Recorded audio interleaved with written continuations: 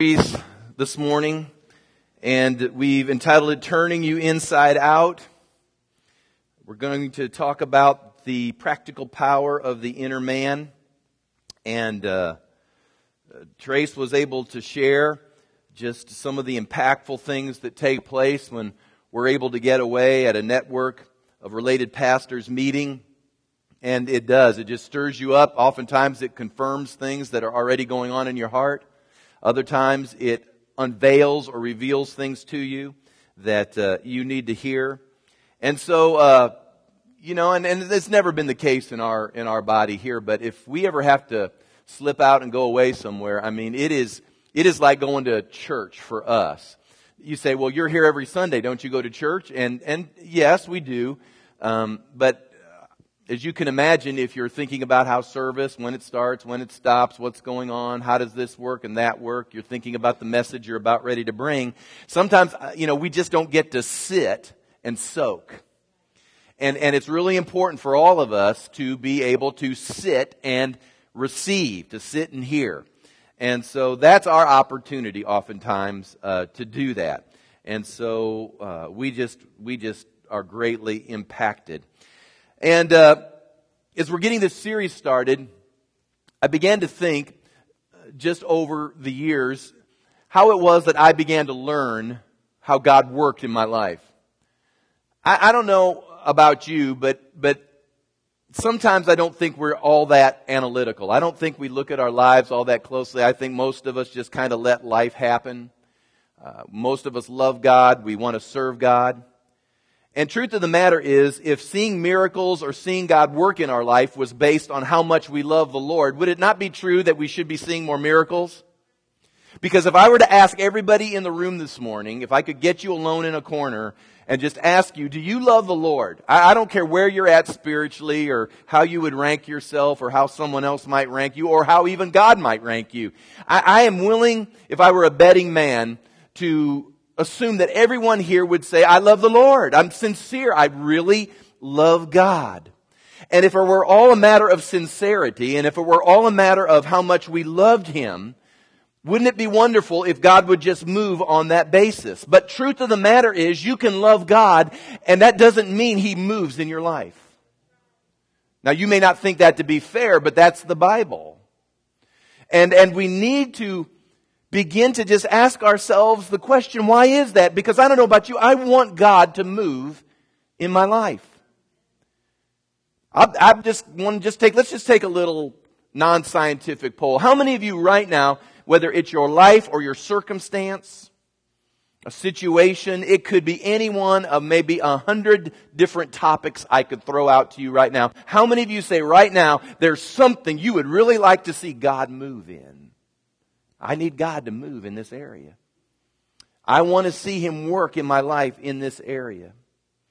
And if there's probably one frustration that exists in believers' lives across the board, is that it seems that they can be frustrated and even defeated because they just don't understand, they just don't know. It's never been explained to them how God works in their life. Nobody ever took the time to explain to them how He interacts with them and how He moves in them and through them and how supernatural things can begin to take place. Well, I've just decided I'm going to take the time. And it may seem for some of you to be a review, but for others of you, I suspect it can be great revelation. Now, my personal background was that I grew up, after I was born again into an evangelical, Bible-believing church. It's a good church, good denomination. The foundations they gave me helped me in all sorts of ways. But they were ostensibly anti-charismatic or anti-supernatural. I mean, we would talk about healing and we would talk about God moving, but I don't know that any of us really believed it. We talked about it, but we sure enough never saw it. And to be candid with you, when I went to school, I was actually taught really why not to expect it. Why not to believe it would happen. In fact, it gave me more theories on why God wouldn't work in our life than how He wanted to work in our life. And so I got a graduate degree in discouragement. Actually, it was in church history. I call it a PhD in church fights, but nonetheless, I came out well educated in my mind, but I was not schooled in the things of the Spirit. And the key to successful Christian living is not the acquisition of knowledge. I mean, that may have its place. But the acquisition of knowledge does not get God to move in your life. Just knowing more does not automatically unlock a door that releases Him in your life. And that sometimes is a subtle deception, even in our Christian circles, because we believe if I could just jam in more information, that the information will cause action. And that's not always the case. I've seen people with relatively little education see God move in far more dramatic ways. There's got to be more to it, but the more to it is not more information. The more to it is getting the revelation. And I have just come to the conclusion, have been reminded of this, that when it comes to learning, and especially if you enroll in the school of the Spirit, that's what we ought to call this, enrolling in the school of the Spirit, is that not only do you need to learn things, but you need to unlearn some things. That's a part of the learning process in the kingdom. Wasn't it true? Jesus often would say these words, "You have heard it said, but I tell you." Well, you know what He was doing? He was saying, I'm fixing to say to you, unlearn this. Unlearn some things. And all of us here are going to have to unlearn some things. You say, well, I heard a preacher say this. Well, that doesn't make it right. I used to teach at a Bible college. I used to tell my Bible college students this: just because the book's in print, don't make it so. You can get anything in print, but it doesn't mean just because it's on pages in front of you, it's true. And so we're going to unlearn some things in order that we can begin to function powerfully, because that's how God created us. And can I just say, because our journey in the Baird household, both for Trace and myself, our journey has been one where we have literally had to become almost apologists for the things of the Spirit. The reason being is because we grew up in circles that were so anti things of the Spirit. And so we literally had to learn, what do we believe? Why do we believe it? What does God's Word say? I'm tired of people trying to say, this is what it says. I want to know what God's Word says for me. And this is where I've come to. And again, we can wow you with vocabulary and concepts, but I'm just wanting to bring it back to simplicity. And it's this: if someone demeans you or belittles you or makes fun of you because you have certain beliefs with regards to supernatural activity and the things of the Spirit and the ways of the Spirit, all you have to do is simply look at them and say these words: how's your life working? How's it going? Are you healing any sick, or do you just simply apologize that God doesn't do that anymore? Are you raising the dead, or do you simply disregard the words that Jesus said that the works He did you shall do, and even greater works than these? Come on, how's it working in your life? Because so far I haven't found anybody who belittled me that I wanted to switch lives with. I may not have it all down, but at least I know I'm headed the right direction. I may not be perfect, but I'm in a pursuit. I may not know all, but I'm learning more and more. And so we're going to help you begin to activate some of these things. And we started, and you know me, we start at ground zero. And before you can understand how God works in your life, I mean, how many of you would like to hear God more? I mean, would God speak to me, please? Well,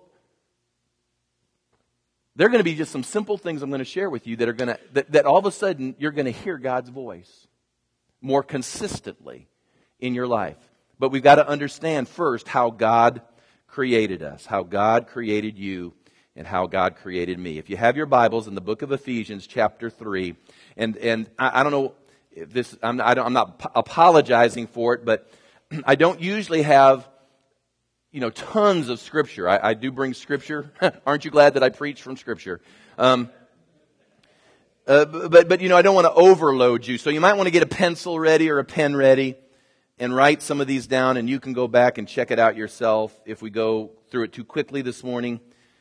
But we are going to be reading several things here. In Ephesians 3, Paul begins to pray for the Ephesian church. It was a great church, powerful church.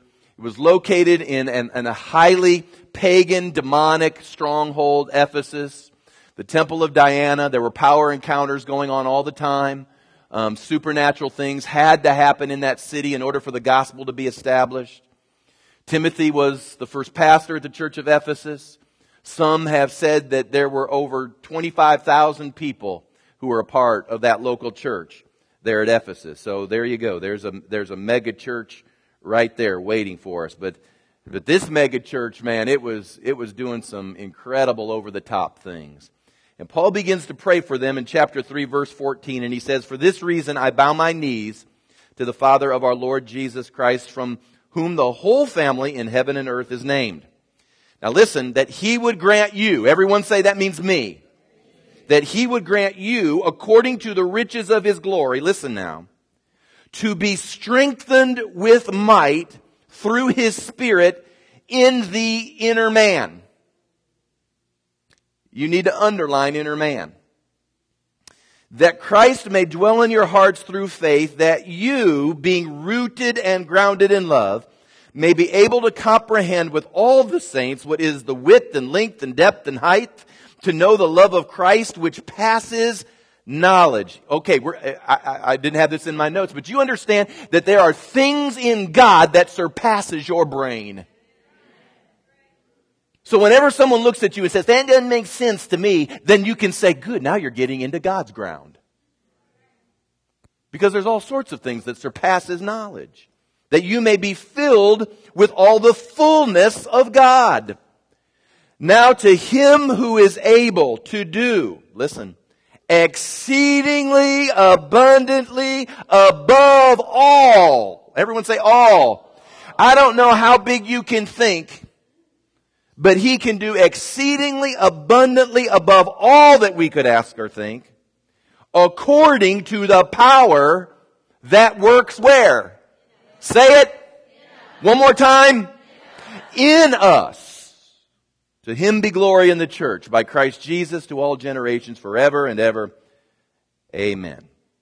And amen. Paul begins to pray some things into these Ephesian believers that reminds them of exactly how they were created, who they are, and how God begins to work in their life. Now, I put on the screen, I'm going to go through this quickly. There are some quick insights that you need to pick up in these just short passages. This isn't even the whole Bible. This is just some short passages with regards to how God works in our life. Number one, it says that we can be strengthened by His might. Dwell on that for just a minute. Think about God's might. Do you understand there ain't nobody bigger than God?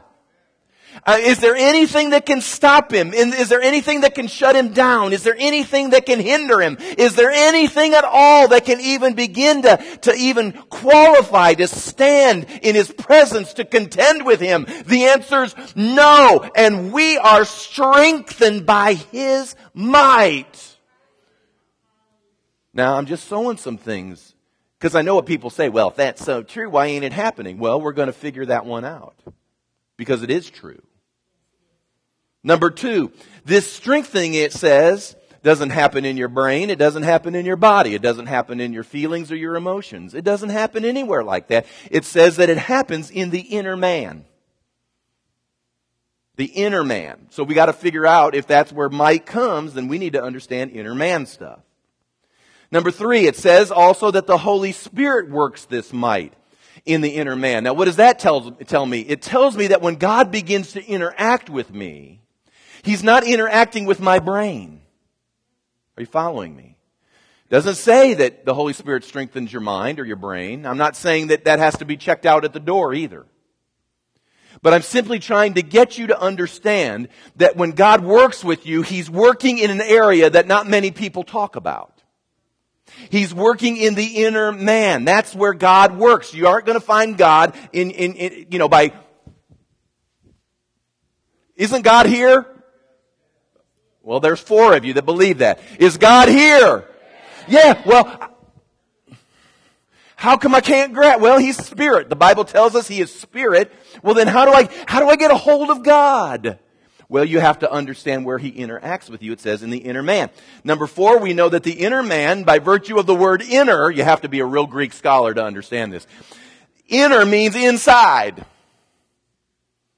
Somewhere inside of us is this inner man that God is interacting with. And number 5, the Bible tells us, when the inner man is operating, it can exceed our natural expectations and limitations. That's what it says right here.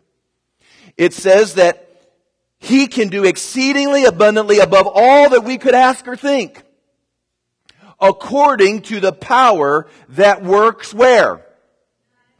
In us. So do you understand right now? We've got to just pause here for just a moment because people lose this so quickly. That inside of you right now is a place that God interacts with that is without limits. There is no ceiling. There is no stopping you. Inside of you right now, there is something moving that God interacts with that can begin to eclipse what it is you might think or feel. You may have put boundaries of rational thought out there by saying to yourself, well, maybe God could do that, but I can't imagine Him doing that. Let me tell you, that's not the inner man talking. The inner man says, this is what the inner man says, give me that giant, I can take him. The inner man says, it doesn't matter how big the mountain is, I can say, be thou removed and cast into the sea, and it shall be moved. Your natural mind will look at circumstances and they'll begin to say, no way, no how, it's over, I'm out. It's gone, I've lost it. And the inner man says, don't you back up, because greater is He who is in you than he that's in the world. See, we read these things, and some of you are starting to just with this get a little revelation. That there's something inside of you that God interacts with that absolutely would blow the lid off our circumstances. But the truth of the matter is we don't have a clue as to how to get what is in us out of us. How do we turn ourselves inside out? Boy, if we could just know that, life would be way different, wouldn't it? Let's talk about the inner man for a little bit. Now, unless you are a hardcore atheist in here this morning, most people will recognize that there is a spiritual side to their existence. Most people, if you talk to them, intuitively recognize that there's a part of their human makeup that is more than what they learned in biology class. I mean, you just ask, I'm not saying they're right, but just listen to how current culture speaks. It'll say things like, well, I met this person and they are really a spiritual person. Now, I don't know what that means to them, but what it at least says is they recognize that there's another dimension of who we are than just what we see by virtue of our natural eyes. Now, it could mean they're a Christian, or it could mean, they're from some other religion, or it could mean, they worship, a tree, or, their dog, or Mother Earth, or Father Time. We don't know what it is. They are a spiritual person. And so everybody, it seems like, at least admits, except if you're a hardcore atheist, that there's some sort of spiritual side of existence. Now, to be spiritual is great as long as that part of you is accessing what is healthy, holy, and not destructive and deceiving. Now, the Bible tells us, because this is the roadmap, it tells us that in order for it to be healthy and holy, that we have to access the one true living God, and we do that, obviously, by taking the first step, and that's receiving His Son, Jesus, into our life.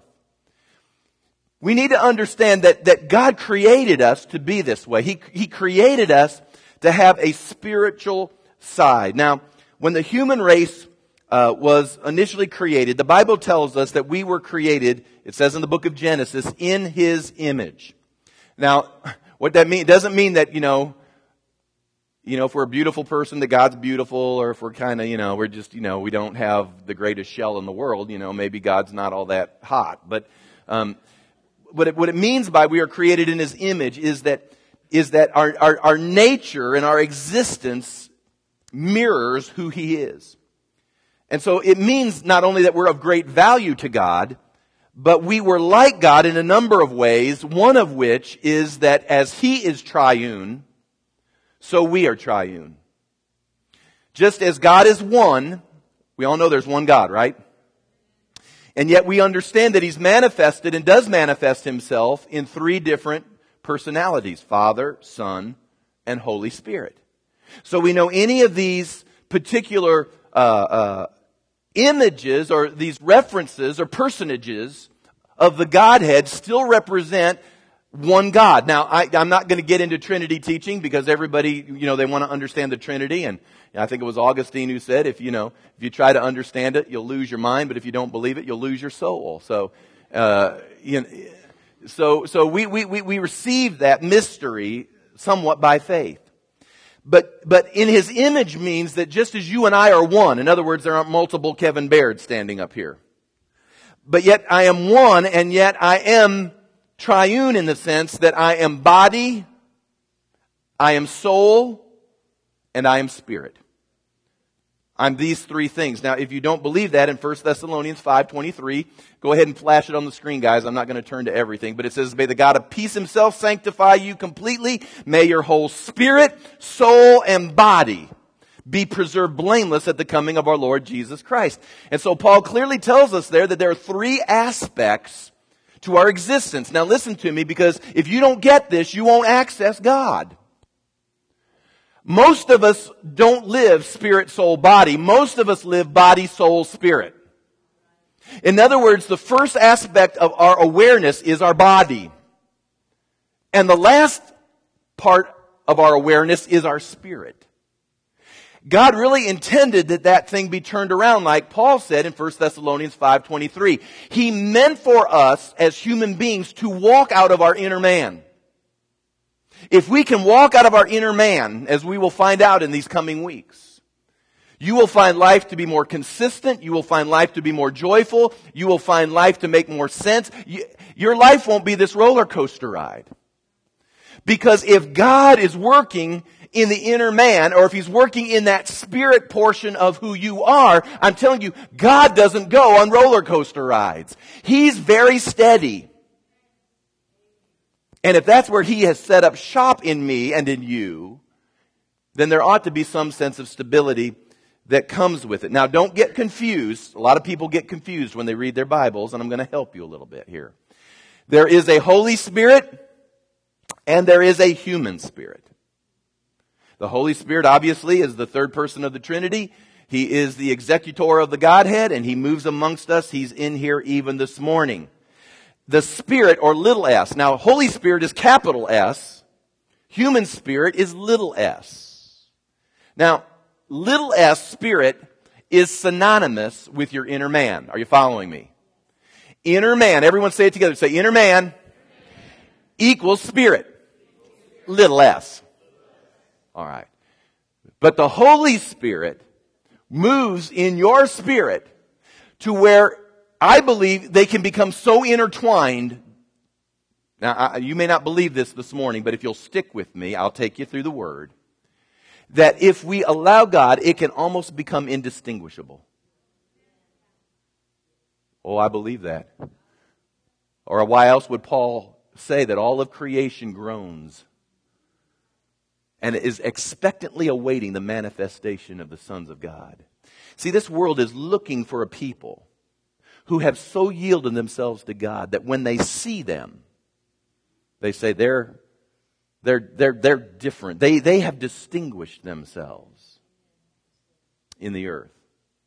Now, let me give you just, because this is interesting and it'll help you make these distinctions. I want to distinguish these three areas. Now, I understand for some of you this may be review and it's good for you. So just eat your vegetables right now, all right? This is good for you. For those of you that have never heard this, I need to get you up to speed. We need to understand these three areas. The first area is the body. This should be relatively simple. This is the shell that we live in. This is my body. It is flesh and blood. It is what you went to biology class to learn about. This is the case that I am in. I'm filled with, organs and blood and all sorts of things that are moving. I don't even understand it all. And as we look at each other, we can see quite quickly that all of us have different shells, don't we? Some of us have shells that we're happy with. Some of us have shells we're not so happy with. It depends on what age you live in. Different shells are venerated in different ways. But it is the shell. The body includes the five senses. And the five senses are the touch, taste, smell, sight, and hearing. These are the senses that exert what we call in our body. Now listen, for most people, life is ruled and directed by how it affects this aspect of their existence. Think about it for just a moment. We taste, we touch, we smell, we see, we hear, and immediately we're influenced. We're influenced in our faith, we're influenced in our decision making, we're influenced in everything, because it's really the first part that interacts with the world. It's my body. But hear what Paul said. The body, this shell, was never meant to be the number one issue. Do you understand that there's coming a day that you're going to run out of steam in this shell, but you live on forever? There's something more to you than just this. Praise God. I believe in my glorified body, you're not going to recognize me. No glasses, little hair. It's the body. Then there's this second layer that the Bible teaches us is the soul. The soul is not what most people have been taught. In fact, most people have been taught really dualism, which is really not scriptural. The soul is really what I call the conduit through which God will eventually work through in order to manifest himself in your life. But the soul contains several things. It contains our mind. In other words, when you think, when you begin to analyze and rationalize, and you begin to exert logic, it's coming out of your mind, so that's coming out of your soul area. It is where the feelings are housed, or our emotions are housed. In other words, when you feel happy, when you feel sad, whatever feeling is coming your way, it is coming out of the soul area. And then thirdly, and most importantly, I think, is what we call the will. It's your mind, your will, and your emotions, and your will, or your decision-making capacity, comes out of your soul.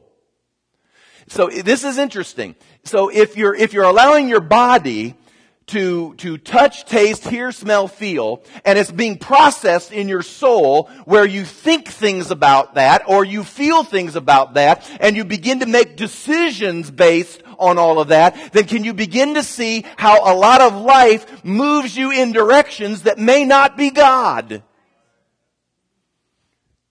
And oftentimes we say to ourselves, well, I'm feeling good today, so the Lord's on the throne. Well, I don't feel so good today, so the devil's after me. And oftentimes that has nothing to do with God on the throne or the devil chasing you. It's because you have processed things from the wrong direction. You've looked at your circumstances or your situations or your life, whatever life has dealt you, and you brought it into your soul, and your soul has caused you to think a certain way, and it caused you to feel a certain way, and therefore it causes you to act a certain way. And if you act wrong ways long enough, it leads you to destruction. You're following me? That's why people, even Christian people, will make bad decision after bad decision after bad decision, and then they get there and life's falling apart, and they say to themselves, well, where's God? I love God. Doesn't He love me? Well, sure, He loves you. He's been in you the whole time. The problem is your soul has been processing things that weren't God. Now, we're going to leave that for just a moment. Oh, let me also say this. The carnal nature, if you ever want to know where the carnal nature is, it's in your soul. The carnal nature is selfishness. That's why we make decisions out of selfishness. Because everything left to itself, we're going to move in a selfish direction. And we're going to get to this eventually, but that's why the Bible says in Galatians 2:20 that you have to be crucified with Christ. What's getting crucified? It's the soul. The soul, it has to yield to the will of God. Because if the soul doesn't yield to the will of God, you'll keep making terrible decisions. We'll get to that a little bit later. Now, the third area is what I already talked about, the inner man or the spirit. This is the part of you that God works in. Before you were born again, the Bible tells us that you were dead in trespass and sin. This means this, that every one of us is born.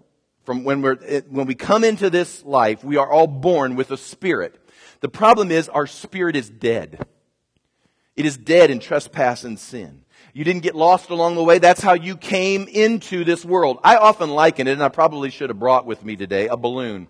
If you can imagine, all right, I'm going to get your imagination because that comes out of the spirit area. Imagine a balloon right now, an unblown up balloon. And right now it's just no air in it, nothing in it. That's what your spirit looked like when you were born into the world. And it stays that way until it is quickened into life. The minute you open up your heart to Jesus Christ and receive Him, the Bible says that the Spirit of God baptizes you into the body, and what happens is that you become alive. The Bible says that you are alive unto Christ when you were dead unto sin. And there's something that ignites and it's like the wind of the Spirit blows you up inside to where your inner man becomes activated. Now, there's a great picture of this in the book of Genesis. Now, bear with me. I'm giving you stuff that you've got to get a hold of if you want to see God things, great things happen in your life. In Genesis 2:7, look at this real quick. Genesis 2:7. This is what we read. It says, "And the Lord God formed man of the dust of the ground, and it says that He breathed into his nostrils." The literal Hebrew word here is the word ruach. And ruach, which doesn't mean anything to you, but it's translated into the Greek pneuma, which is where we get our word spirit from. So wind, breath, spirit, all of these words are ruach in the Old Testament, and they're pneuma in the New Testament. Now listen to what's happening here. So when man is being formed and created, the Bible says this. The Bible says that in order to ignite life in him, because he had a body, right? We're assuming that all the biological parts were in there. He wasn't up and walking yet because there was something else that needed to happen in this perfect, pristine environment that had to take place. God breathed. God ruached. Are you with me? Literally, the Spirit of God went into Adam and quickened, or He enlivened Adam's spirit to where the Bible says that He gave him the breath of life and man became a living being.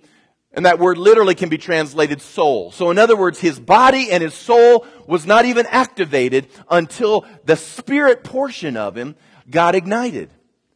Now, if you just keep that in mind, we begin to see how God wants to work with us. In Romans 8:16, it says this. It says that His witness, His Spirit, bears witness with what? His Spirit bears witness where? Now listen to me. This is so hilarious. For years, we've ministered, Trace and I ministered to people, we've prayed for people, we've counseled people, we've given them advice, we've read the Word to them, and I've heard this through the years. They'll say things to me like, "Pastor, this just doesn't bear witness." I always laugh. The reason I laugh is because They wouldn't know their inner man if he jumped out and hit him up the side of the head. Most of the time when people say this, what they mean is, that didn't bear witness with it didn't bear witness with my feelings. And you see, the Bible never says that the Holy Spirit bears witness with your soul. And that's what we're always waiting for. We're waiting for God to make sense. We're waiting for God to give us a feeling. Because if I get a feeling, it's God. Or if it makes sense, it must be God. Folks, I'm telling you, we got to get a hold of this in these next 2 weeks. Because God might just ask us to do things that don't make sense, and it's God. Because it's not sensible to march around city walls 7 times, 6 times silent, 7 times shout your guts out. What logic book did that come from? Are you following me? Does it make sense for Jesus to pick up some dirt, spit in it, put it in a guy's eye? Oh yeah, they'll line up for that kind of ministry, won't they? I bring a dirt pot in here and go, we'll see how many line up. Well, why won't they line up? It's because it doesn't make sense. But God isn't speaking to our mind. He's not, you say, whoa. I thought, hang on, we'll get there. The soul processes everything, but remember, the soul's going to have to yield somewhere in here. Now, let's just connect some of these dots. Turn to Ephesians 1:16. I told you I was going to read a lot of scripture because I don't want you just to believe what I'm telling you. You need to read it in the Bible. Ephesians 1:16. You guys, can you throw that on the screen? I don't want to look all this stuff up. Do you have it? Paul says this, I do not cease to give thanks for you, making mention of you in my prayers, that the God of our Lord Jesus Christ, the Father of glory, may give you the spirit of wisdom and revelation in the knowledge of him, that the eyes of your understanding being enlightened, listen, that you may know what is the hope of his calling, what are the riches of the glory of his inheritance in the saints, keep going, and what is the exceeding greatness of his power toward us who believe, according to the working of his mighty power which he worked in Christ when he raised him from the dead and seated him at his right hand in the heavenly places, far above all principality, power, and might, and dominion, and every name that is named, not only in this age, but also in the one which is to come. And he put all things under his feet and gave him to be head over all things, the church, which is his body, the fullness of him who fills all in all.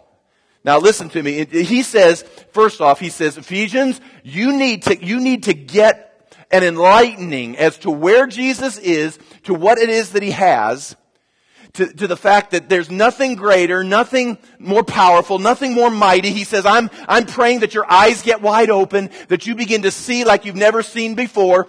He's saying Jesus is not a doormat. He is not pitiful. He's not to be pitied. He's a glorified, awesome, over-the-top king who reigns over everything. His name is above every name in heaven and on earth. And there will be a day that every knee will bow and every tongue will confess that Jesus Christ is Lord. It don't get any bigger than him. Wait, listen, we're not done yet. He says, I am praying, Paul says, that your eyes get enlightened. That you begin to see like you've never seen before. Because he says, go to chapter 2. Listen to this. And you, he made what?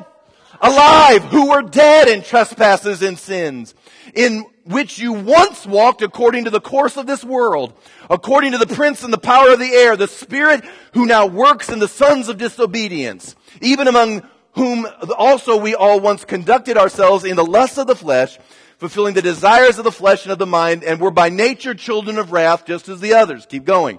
But God, hallelujah. But God, who is rich in mercy, because of his great love with which he loved us, even when we were dead in trespass, made us alive together with Christ. By grace you have been saved, and raised us up together, and made us sit together in the heavenly places in Christ Jesus. Listen to me. Where Jesus is right now, Paul says this, you who once were dead in sin and have been made alive, you, because of the inner man, now have the capacity to be seated with him together. We are heirs and joint heirs.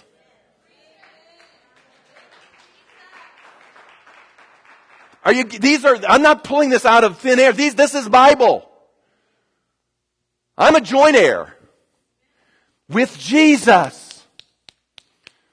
We are seated to where inside of me are the same possibilities as Jesus himself enjoys. Now I know people automatically, they shift to their mind and they go, yeah, right. I don't see you doing everything Jesus did. Listen, it isn't because there's a problem on his side. It's because my eyes perhaps have not been open to the place they need to be open. Maybe there are things yet to be revealed. But I'm in a pursuit. See, that's why you read these passages. 1 John 4:4. That's where we find greater is He that's in you than he that's in the world. Guys, run it over to 1 John 5:4-5. Run it over. 1 John 5:4-5. Put it up there. For whatever, listen, whatever is born of God. Are you reading that? Overcomes.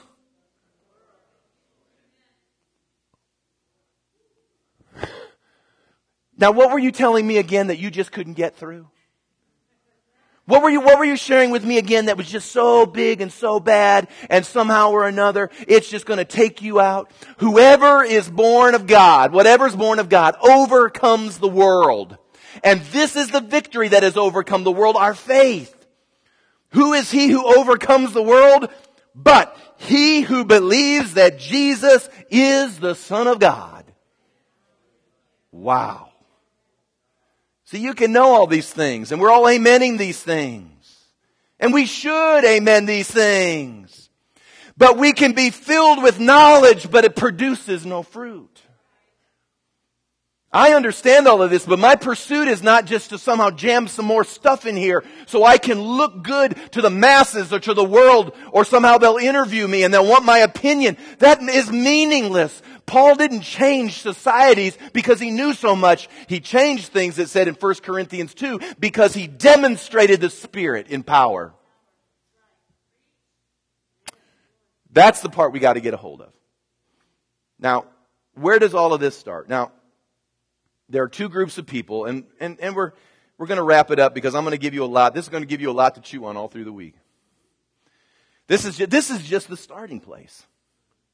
This is where we begin by understanding I've got right now inside of me not just enough, more than enough. I've got inside of me right now just not enough to barely conquer, but I'm more than a conqueror. God just doesn't want me to break even. He wants me victorious and triumphant. That's His will. That's what He's provided. It's not, listen, you were not created to be a doormat in the earth. You were created to exercise dominion in the earth. Not dominion in the sense that you can yank people around and abuse them and be poor authority. That's not the type of dominion we're talking about. We're talking about the type of dominion that exerts itself in unselfishness. It exerts itself in healing and helping and restoring. It's dominion that exists in as much as people can begin to see the people of God and begin to say, whatever it is in their life, I want that God. That's what I'm looking for. That's how we are distinguished in the earth. So where does it all start? Well, there are two groups of people today that probably all of us in this room fall under one or the other category.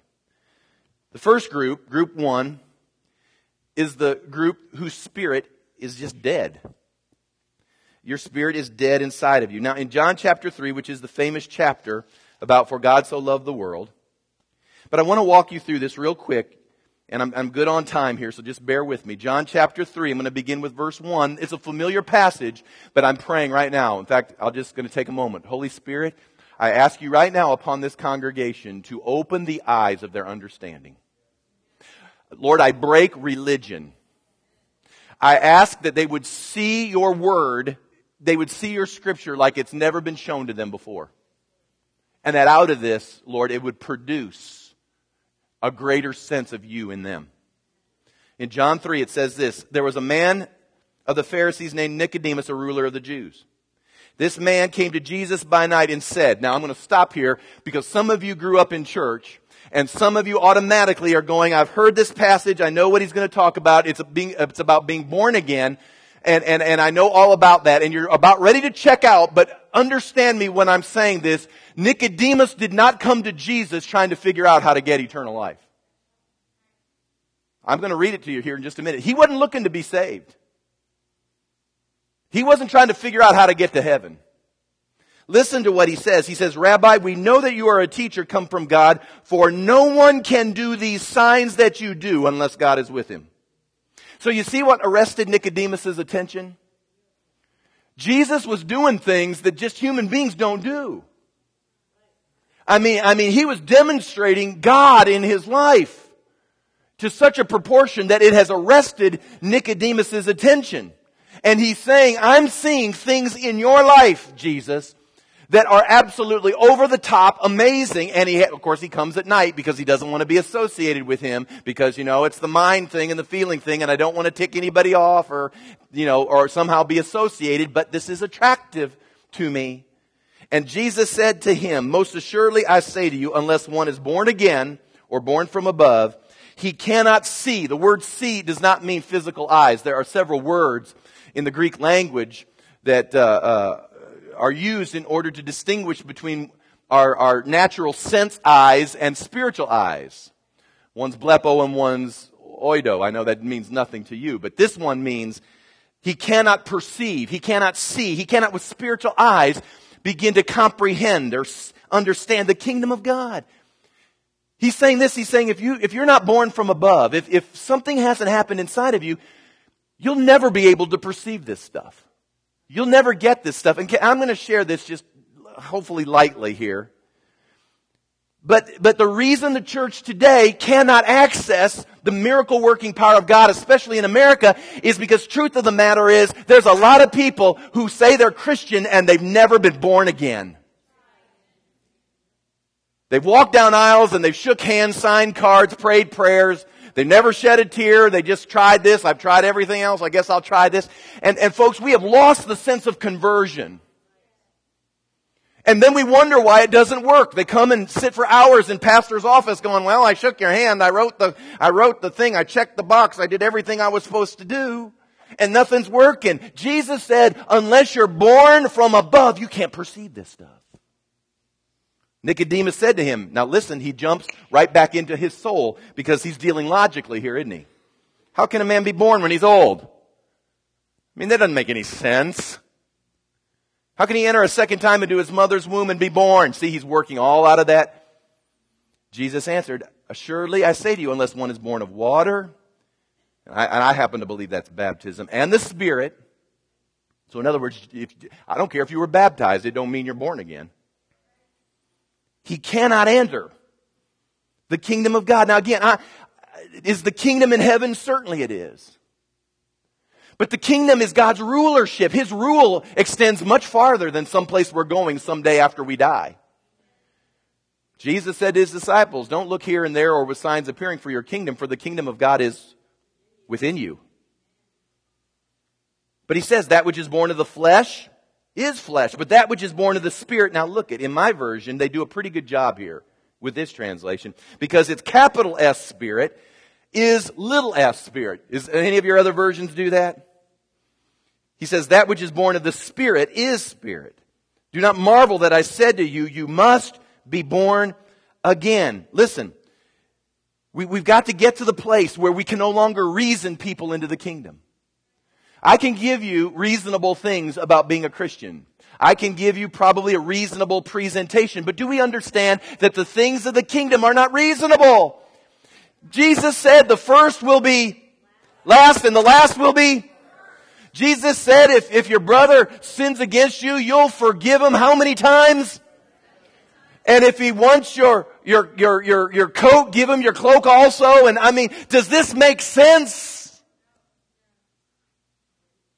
So there's something more than just reason. It's not just about getting the right music and modulating at just the right time. And we've gotten used to the place that if we'll just get the music team to modulate, that's when the Holy Ghost drops right there. They've modulated to that next step up and you can feel God. Well, maybe God did show up, but that isn't contingent upon God showing up. Do you understand that we could have no music this morning, no prayer, no nothing, just come in, sit down, and we can access the presence of God? People are coming and they're not being quickened, they're not being enlivened. And I'm not trying to talk folks out of their salvation experience. In fact, I've often said this. If I can talk you out of it, then you didn't get what you thought you got. Because I'm here to tell you, I remember the day I got saved. Two nostril alert. And my life was radically reorganized at that moment. Something came alive in me to where I was no longer the same. And I just believe that I am called to preach conversion. Because I don't believe you're going to get anything more than what you declare. And you know what? I'm glad for folks that come and shake hands and hug necks and pray prayers, and I'll keep giving altar calls and I'll keep giving people a chance, and I'm not the saver and I understand that, but I'm just sowing it into you that there is a moment God enters you and what was dead comes alive. You say, I don't know that I've ever had that. I've got good news. It's available. I didn't ask if you loved God. You probably do love God. But would you be honest and ask yourself, have I really been made alive inside? Or did I just take a walk and raise my hand and pray the prayer and sign the card, and I did what my mom and my dad told me I needed to do? And I thought I was just kind of doing it because that's just what people do. And I see the hypocrisy and I see the inconsistency. And I'm telling you, wipe it out of your eyes and get to the place where His Spirit bears witness with your spirit that I am a child of God. I am. The American church is defeated because we do not bear witness that way anymore. We struggle and then we try to convince them doctrinally. We instantly tell, and I'm not picking at it, but we instantly tell them, oh, you're saved and you're secure. And we anesthetize them. They've never been made alive. You believe in security. Be my guest. I'm not against it. I believe there's an assurance and a security. Don't misunderstand. I'm just saying the reason you're not secure is because it was never made alive. In John 20:21. Now I'm just getting to preach. John 20:21. Listen to this. Jesus is looking at His disciples. This is at the end, before the day of Pentecost. John 20:21. Jesus said to them again, peace to you. As the Father has sent me, I also send you. Now listen, verse 22. And when He had said this, He breathed on them. Some of you have made fun of Benny Hinn when he blows on people. Well, I just showed you a passage where Jesus blew on people. I don't know that that's my style. Who knows? Maybe it will be today. But if Jesus did it and I'm seated with Him, why are we always trying to talk ourselves out of doing miraculous things? It's to make us feel good about our defeated lives. It says that He breathed on them and said to them, receive the Holy Spirit. You say, what was going on there? This is what I believe was going on. I mean, they walked with Jesus. They had made incredible commitments. I believe these guys loved the Lord. Don't you? If you walked with them for 3 years and you've gone through everything they went through, I mean, I could quote the verses and all the things they went through. I would say they love God. But something had to be made alive in them. And I'm talking, this is before Pentecost. Something had to be quickened in them. Jesus literally blew on them and said, I'm enlivening that human spirit inside of you. They probably needed it to even get them to an upper room. They probably needed it. There are some probably in the room right now. Again, I'm not trying to talk you out of anything. I'm just simply saying, if it's dead, Jesus needs to make it alive. The second group is the group that I'll just put this way. The spirit is probably, the inner man is depleted. In Luke 1:80, and again, there's several passages. But the Bible tells us here concerning John the Baptist, it says, so the child grew and became strong in spirit, and was in the desert till the day of his manifestation to Israel. So this is what happened.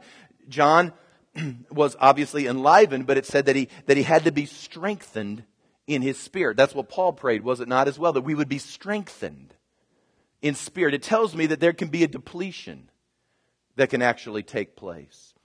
In fact, in 2 Corinthians, I'm going to end with this, and then we're done. 2 Corinthians 4:16. I'll put it on the screen, guys. My pages are sticking together. It says, therefore we do not lose heart, even though our outward man is perishing. Listen. Yet the inward man is being what? Day by day. We will pick this up later about how you replenish and renew your spirit. There are ways you do that. That's why I've often said to people who don't want to participate in a local church or in the house of God, are finding themselves in really precarious situations and keeping their spirit strengthened. Because there is a strengthening that comes when we're taught and we're together in the house of the Lord. That's how God designed it.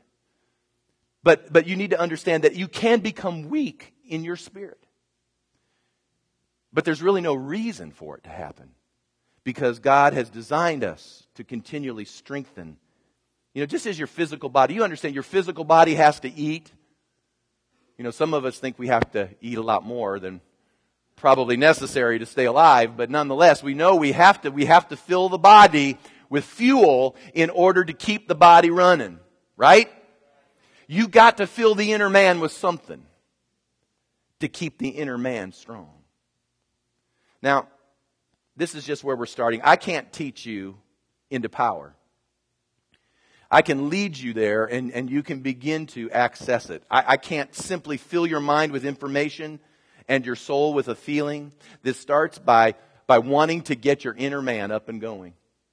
And can I just share this with you? The Holy Spirit's a wonderful teacher, because if you'll allow Him to build up that part of you, to build up your inner man, to build up the inner life, if you will let God begin to do that, it's amazing the verses that say when He, the Spirit of truth, comes, He will guide you into all truth and He will teach you all things. You'd be amazed that you wouldn't maybe need me as much as you think you need me.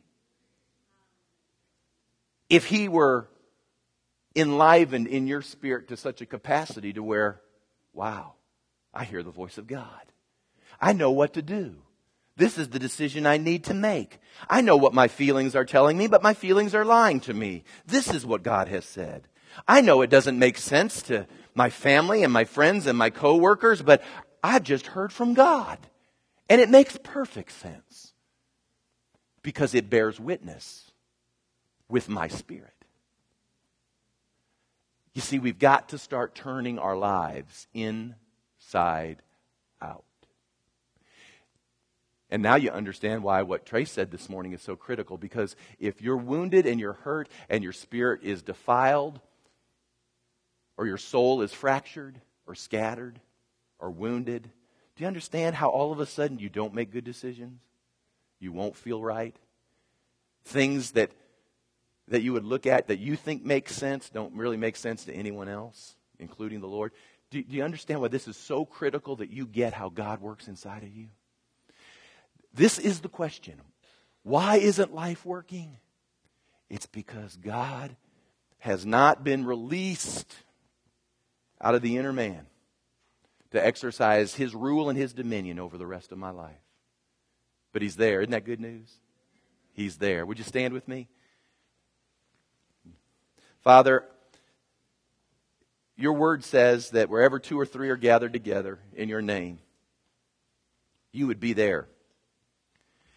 And Lord, right now I'm confident that You are in this room and Your Spirit is active and willing and certainly able.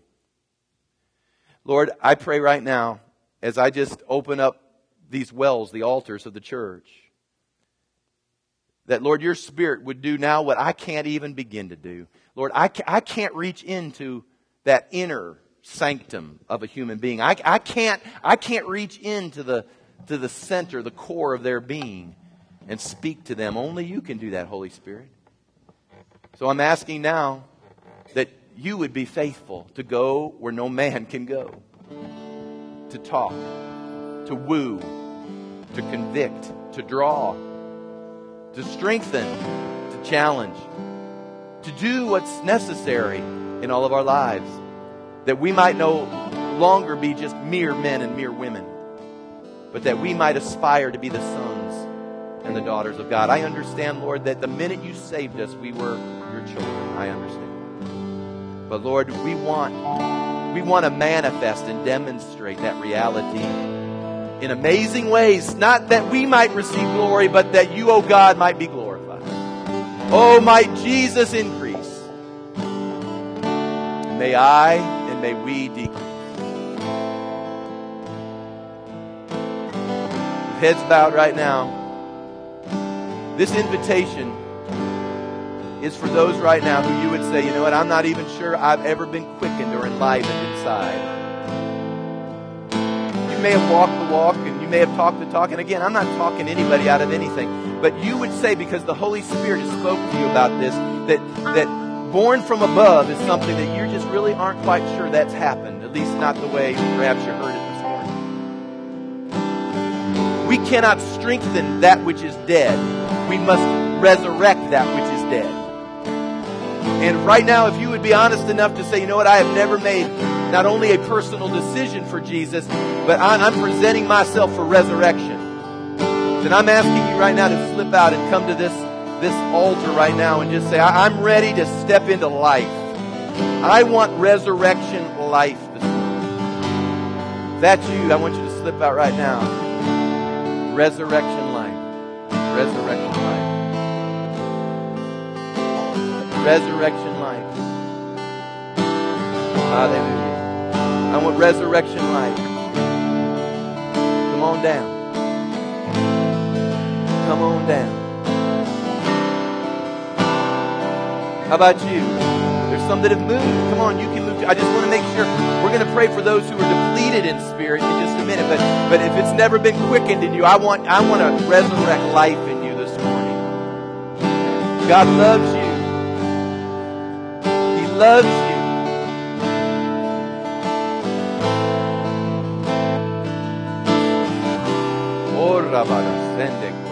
Thank you, Lord. Thank you, Lord, that you're moving right now. I want everyone to pray together. We have several that have come, but I want everyone to join me. I want every mouth moving right now. All of us say, in the name of Jesus, I present myself a candidate for resurrection life. I confess with my mouth my deadness. And I believe right now, as you have empowered me to turn from death and to turn from sin, that resurrection power comes. I believe Jesus was raised from the dead, that I too might have resurrection life. I receive life into my inner man. I'm expanding with the life of God. It's no longer theory. This is reality. I'm moving from death to life, from darkness to light. I am not the same. Not just a decision, but a translation. I am a child of God right now in Jesus' name. Let's take a big deep breath. Let's take a big deep breath, everybody. Now here's what we're going to do. I want you folks just to stay right here, because you're going to get in on this one too. Some of you right now, you would say, Pastor, I can remember when I had my 2 nostril alert. I can remember the change. I remember when Jesus came to me. I remember. But to be candid with you, I am weak. And maybe you've been weak for a long, long time. You're depleted in your spirit. It is time that you rose up again. I remember years ago, I did Master's Commission with young people about your age, these college kids. And I'd have them come in. I made them come in every morning about 7 a.m. in the morning. And I'd look at them, and they'd come in dragging Heine, coming in the morning, and they'd just be dragging and laying on the chairs. And so I'd come in, and I'd make them stand, and I'd say these famous words. You remember, Trace, what I'd make them say? Rise up, O inner man. And they'd get up, and they'd just kind of be dragging, wagging, and they go, rise up, O inner man. I'd say, no. The Bible says, bless the Lord, O my soul, And all that is within me, bless His holy name. That's literally the psalmist saying to his soul, you're going to do what I tell you to do. You're going to start doing what I tell you to do, soul. I don't care how you feel. I don't care what you think. I don't care how your week went. I don't care if you got 1 hour of sleep last night or if you got the best night's sleep in your life. I don't care. I don't care if your relationship's falling apart. I don't care if there are bills on the table that you can't pay. I don't care. I don't care if the boss is thinking about laying you off or if he has laid you off. I don't care. I don't care who's in the White House. I don't care who's in the State House. I don't care. Rise up, O inner man. Rise up, O inner man. You got to start getting forceful. Your inner man is longing for your confession to agree with what God said. He's not doing anything. God's not even moving because you're speaking the opposite of what it says.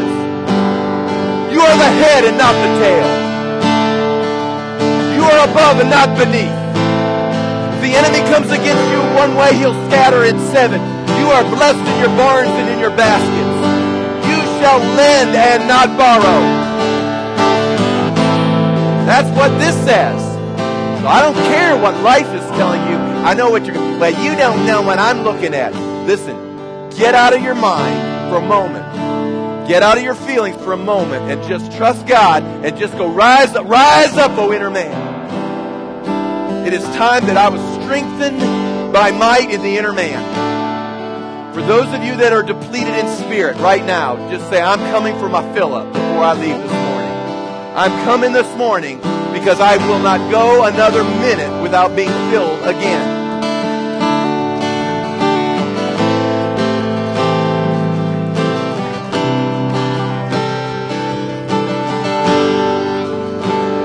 Fill me up, Lord. Fill me up. Fill me up. Come on, everyone, right now in the house. Begin to just say, fill us. Lord, expand us again by might. Let the eyes of our heart be enlightened. Rise up, O inner man. Fill us up to overflowing again.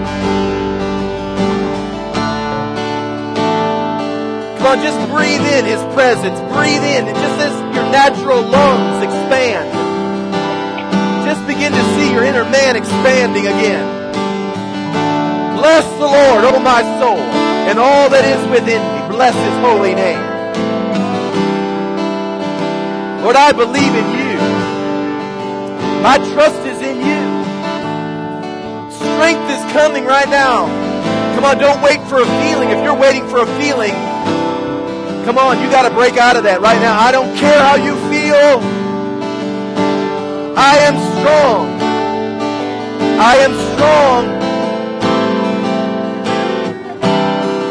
You say, I feel weak. Well, the Bible says when I am weak, He is strong. And He's strong in here because this is where He lives. Fill. Come on, everyone say fill. Fill me. Come on, fill us, Lord, right now. Fill us up. Build us up. Strengthen us by might in the inner man. Fill us up by might in the inner man. Be filled, be filled, be filled. Strengthened and strengthened. Strengthened by might in the inner. Strengthened by might in the inner man. Strengthened by might in the inner man. Strengthened, strengthened. Oh, Rababa. Strengthened. Come on, just be filled, be filled. Fill. Just, come on, just become. Lift your arms to the Lord for a minute. Just lift your arms to the Lord for a moment. Lord, fill. Strengthen these, your people. Hallelujah.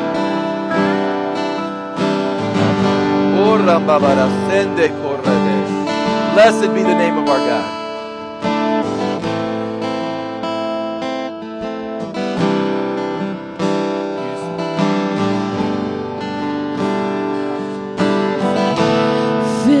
With wonder, awestruck wonder, your name, Jesus, your name.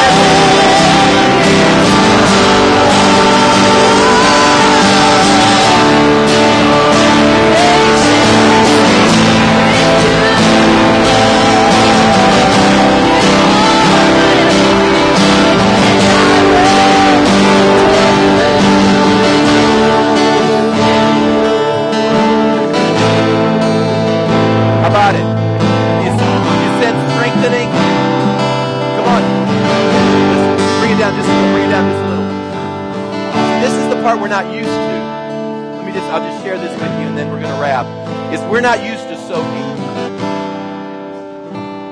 See, something's got to soak. We're Americans. We're the express lane. We're the breezeway. We want to be the first on and the first off. We're the microwave. And you know, that's great technology, but that's not how the kingdom always works. And we're not used to soaking. We're not used to soaking in His Word. We're not used to soaking in His presence. We're just not used to these things. And it has caused us to be defeated. Because God doesn't work quickly. He's just not that way. You're not going to force Him into our American mentality. He just doesn't have to do that. He beckons us to kingdom mentality. And so if we spend a minute or two longer than maybe the average national church service length, then folks, it's because we're soaking. Are you with me? We're soaking. Come on, one last time now. Let's let our hearts arise right now. One more time. Say, rise up, O inner man. Be filled. Be full. Be strong. I receive from the Spirit of God that strengthening by God's might in my inner man. I'm walking from this place a different person, strong in the Lord and in the power of His might. It is done in Jesus' name. Can you say amen and give the Lord one last hand clap? Hallelujah.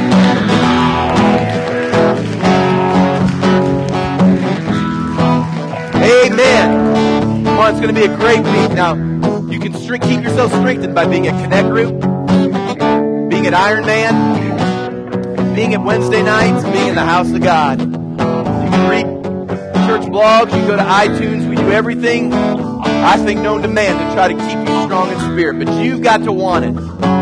And if you'll keep yourself hungry and thirsty, God's going to do amazing things in these next weeks. Amen. All right, I'm going to release you. Love people. Be an encouragement to someone. Hug a neck or two. Shake some hands. And God bless you. I'm so glad you're here. I want to see you in the house of God this week. God bless you. You're released.